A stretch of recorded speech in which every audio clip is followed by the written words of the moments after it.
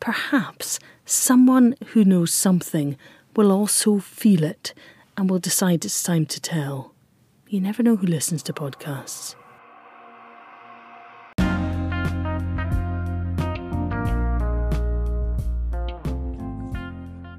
Thursday, 22nd of September 2022. Dreams, fishing, being swooped by plovers. Up early, coffee, walked to the cafe. Bella the dog was there, so cute and smart.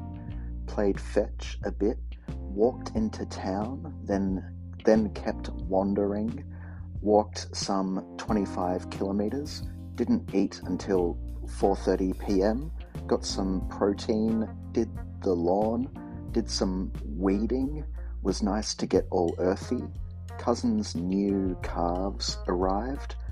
I haven't had a proper look yet. Saw the kids quickly when Mum was dropped home. Bedlamites. Lots of energy today. What gives? Better still be with me tomorrow.